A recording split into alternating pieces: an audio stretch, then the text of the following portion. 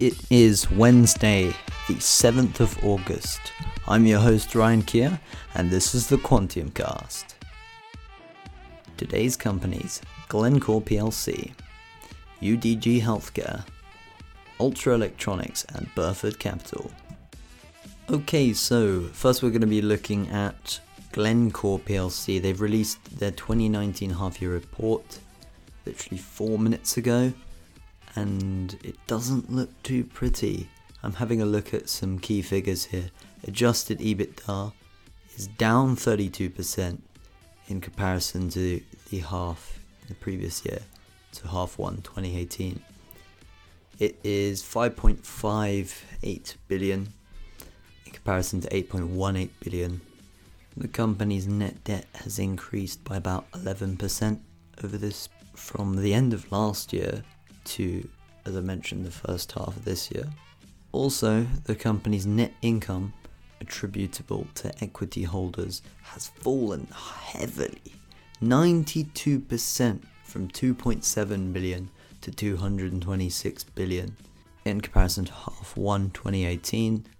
The company has also mentioned that quite a lot of impairment charges on their Chad oil and African copper portfolios.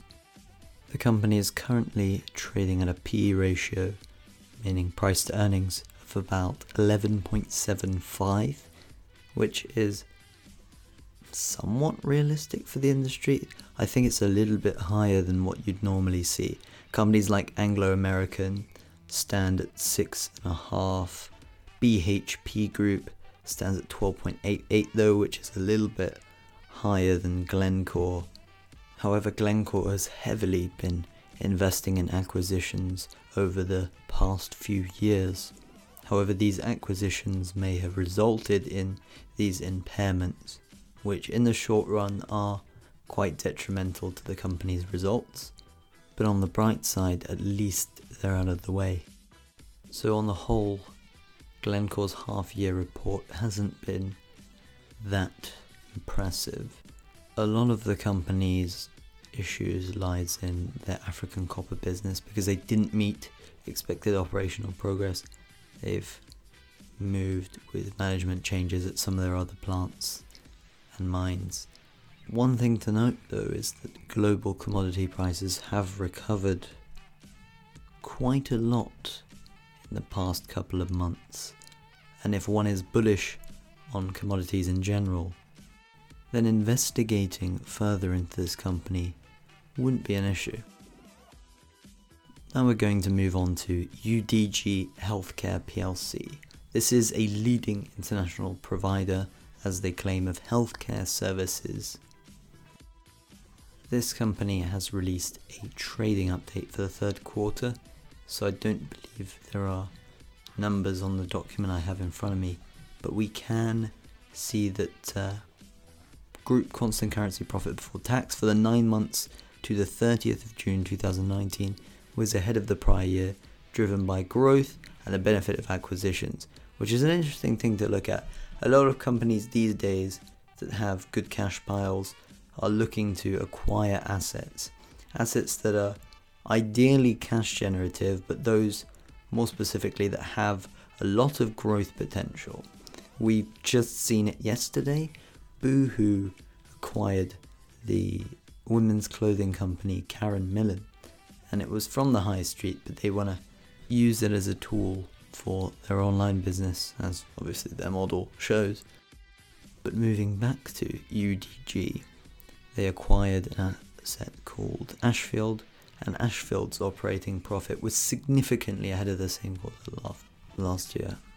That is something that was driven by strong underlying growth and the benefit of acquisitions themselves. They own another asset called Sharp, and it is expected to deliver double-digit revenue growth and mid-single-digit underlying operating profit growth. This is what you would call healthy growth for a lot of businesses in this current market environment where trade volumes are uncertain due to not just Brexit but also other things going on in the macroeconomic environment, such as escalations in a potential global trade war led by China versus the US. And this could lead to a contagion within Europe and populist states trying to stop doing trade with each other and internalize their production, say from the agricultural industry or from manufacturing. Nevertheless, UDG Healthcare, ticker symbol UDG, rallied about 1.5% yesterday. Not really due to a leak, probably due to the FTSE rallying at open and then falling about 0.6% thereafter. The company's trading at £1.87 billion of a market cap. I think that the company's net profits aren't that high, and it puts this company with a really high PE of, I believe, 100 plus. LSE usually don't calculate them correctly, so I'm just going to rely off the 52-week low of £5.45 per share and the 52-week high of £8.24 per share. The company is once again at a 1.8 billion valuation, so in terms of profits for the health sector, would look for around 20 for a good PE, or not a great PE, more so a realistic PE. Certain companies like NMC Health would trade of similar PEs. Maybe, in fact, NMC Health are trading at a PE of 23. So that's a realistic standard to set for the industry. With UDG though, they expect to issue their preliminary results for the 12 months to the 30th of September on Tuesday 26th of November. So it looks like we'll be taking note so that we can follow on with this and see what the exact figures are instead of just growth, because growth is very vague. A lot of companies who don't mention the numbers, they're not necessarily supposed to mention the numbers for this, but a lot of companies try and use EBITDA as a measure to divert your attention away. We've had companies in the past using a measure called EBITDA, losses before interest, tax, depreciation and amortization, which is quite hilarious, because if you're losing and you're trying to hide the fact that you're making huge nominal losses, you try and use another bit of quick accounting and sharp thinking, allow the pun there for UDG Healthcare, to try and cover up your losses. Now moving on to Ultra Electronics PLC. This company is an internationally successful, once again self-proclaimed, defense and aerospace, security, transport and energy company with a long, quote-unquote, consistent background in the sector. So to summarize the results, they've reported a 4.6% growth in their order book in comparison to the first half in 2018. Revenue growth of 10.4%, impressive stuff. Operating profit growth of 10% from 47 million to 52.9. Profit before tax is then up 6.7% from 43.6 million to 46.5. It shows that the company's made growth there. They've upped their interim dividend per share. They've also decreased their net debt to EBITDA. Impressive stuff. This set of results comes across to me as really positive just from looking at it. Growth on every front, except for debt, obviously, because they're not growing the debt, they're reducing the debt. Well, I just need to correct that they're reducing the debt to EBITDA, not necessarily reducing the debt. I had to quickly edit that because their debt at the end of the period was £171 million. Their debt at the end of 2018 was £170.1 million. So it has increased by about £900,000, but their profit has increased by many multiples. So it's quite a positive update nevertheless. But it should be important to note that we'll have to see how they're like relative to earnings. Okay, so here's the issue. The SFO is investigating a conduct of business issue in Algeria by the company Ultra Electronics Holdings PLC and its subsidiaries, employees and associated persons. This is still being investigated. It's probably a risk to the company at the moment, because if this announcement comes back with no issues, then the shares don't usually rally that much. But if there is an issue, the shares crash and tumble. I've seen it in the past with Provident Financial. They were down 40% on a day and peak drawdowns of 86%. Crazy stuff. And Ultra Electronics are valued at a PE of 42.62, according to Google, with a market cap of 1.32 billion. Realistically, if we assume the same amount of profit, I think it's about 25, and Google sometimes is wrong, but let's just assume they do the same in the second half of the year. As I mentioned, 47 odd million pounds, I believe. Profit before tax at 46.5 million pounds, which is still impressive. I believe Google there is probably misquoting the P. The company seems to be valued fairly, with revenue growth of about 37 million pounds, profit growth of about 3 million pounds on there, which is okay. This is the rate of growth that I'm talking about, because the 6 months to June 2018, they took in revenue of about 350 million pounds. The 6 months to June 2019, they took in about 387 million. And the profit, as I said, increased by about 3 million pounds in comparison. Now we must have a look at Burford Capital. This company is in the headlines for all the wrong reasons. At the moment, there is speculation in the media that Muddy Waters Research, the activist short sellers, are announcing a short position bang on the dot at 8 a.m. today, which is in 31 minutes time.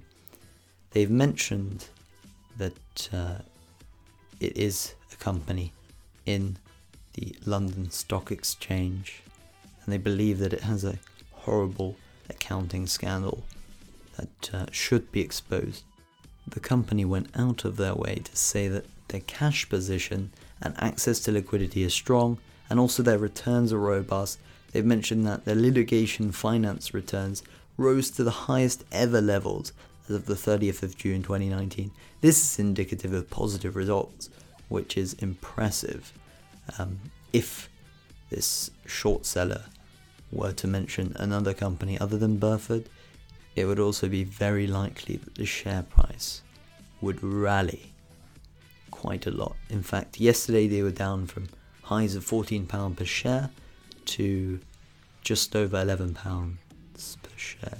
They closed at a UT trade, an on-costing trade of £11.21, which was below the current price on the last trade, and in fact the spread too, which could suggest that there is something going on behind the scenes. I mean, this is all speculation, but it is possible that the company already knows of this.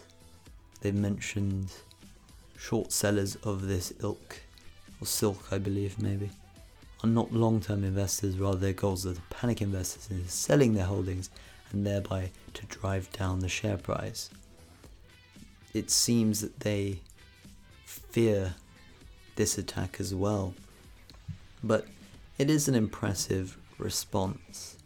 They've talked about their accounting policies, trying to defend it, and they've mentioned stronger operational progress. So if there were to be a short seller on this company, it's possible that once their results are released, there could be a squeeze anyways. And they've also mentioned that they have just over $400 million of cash and cash equivalents on hand. At the moment, I'm looking to see the response. I believe with these kind of responses, investors could take it in a bearish sense and get out just for risk management controls. I would look to enter this if it were to dip back and there was no involvement with the Muddy Waters Research activist short seller.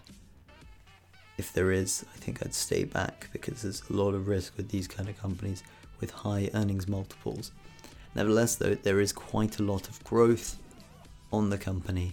I don't know too much about their accounting standards, and if there are any problems, then one must tread carefully, or at least tread with caution.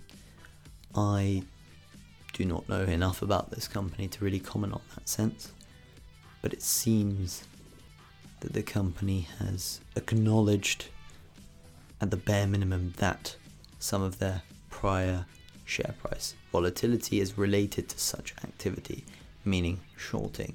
And they say that they are powerless to thwart these attacks, but they will take legal action. I believe they said outside litigation counsel. They will be investigating with them. So if it's not them, why would they bother? We'll have to keep that question in the back of our minds. But we must leave it on that note. I've been your host, Ryan Keir. Until next time.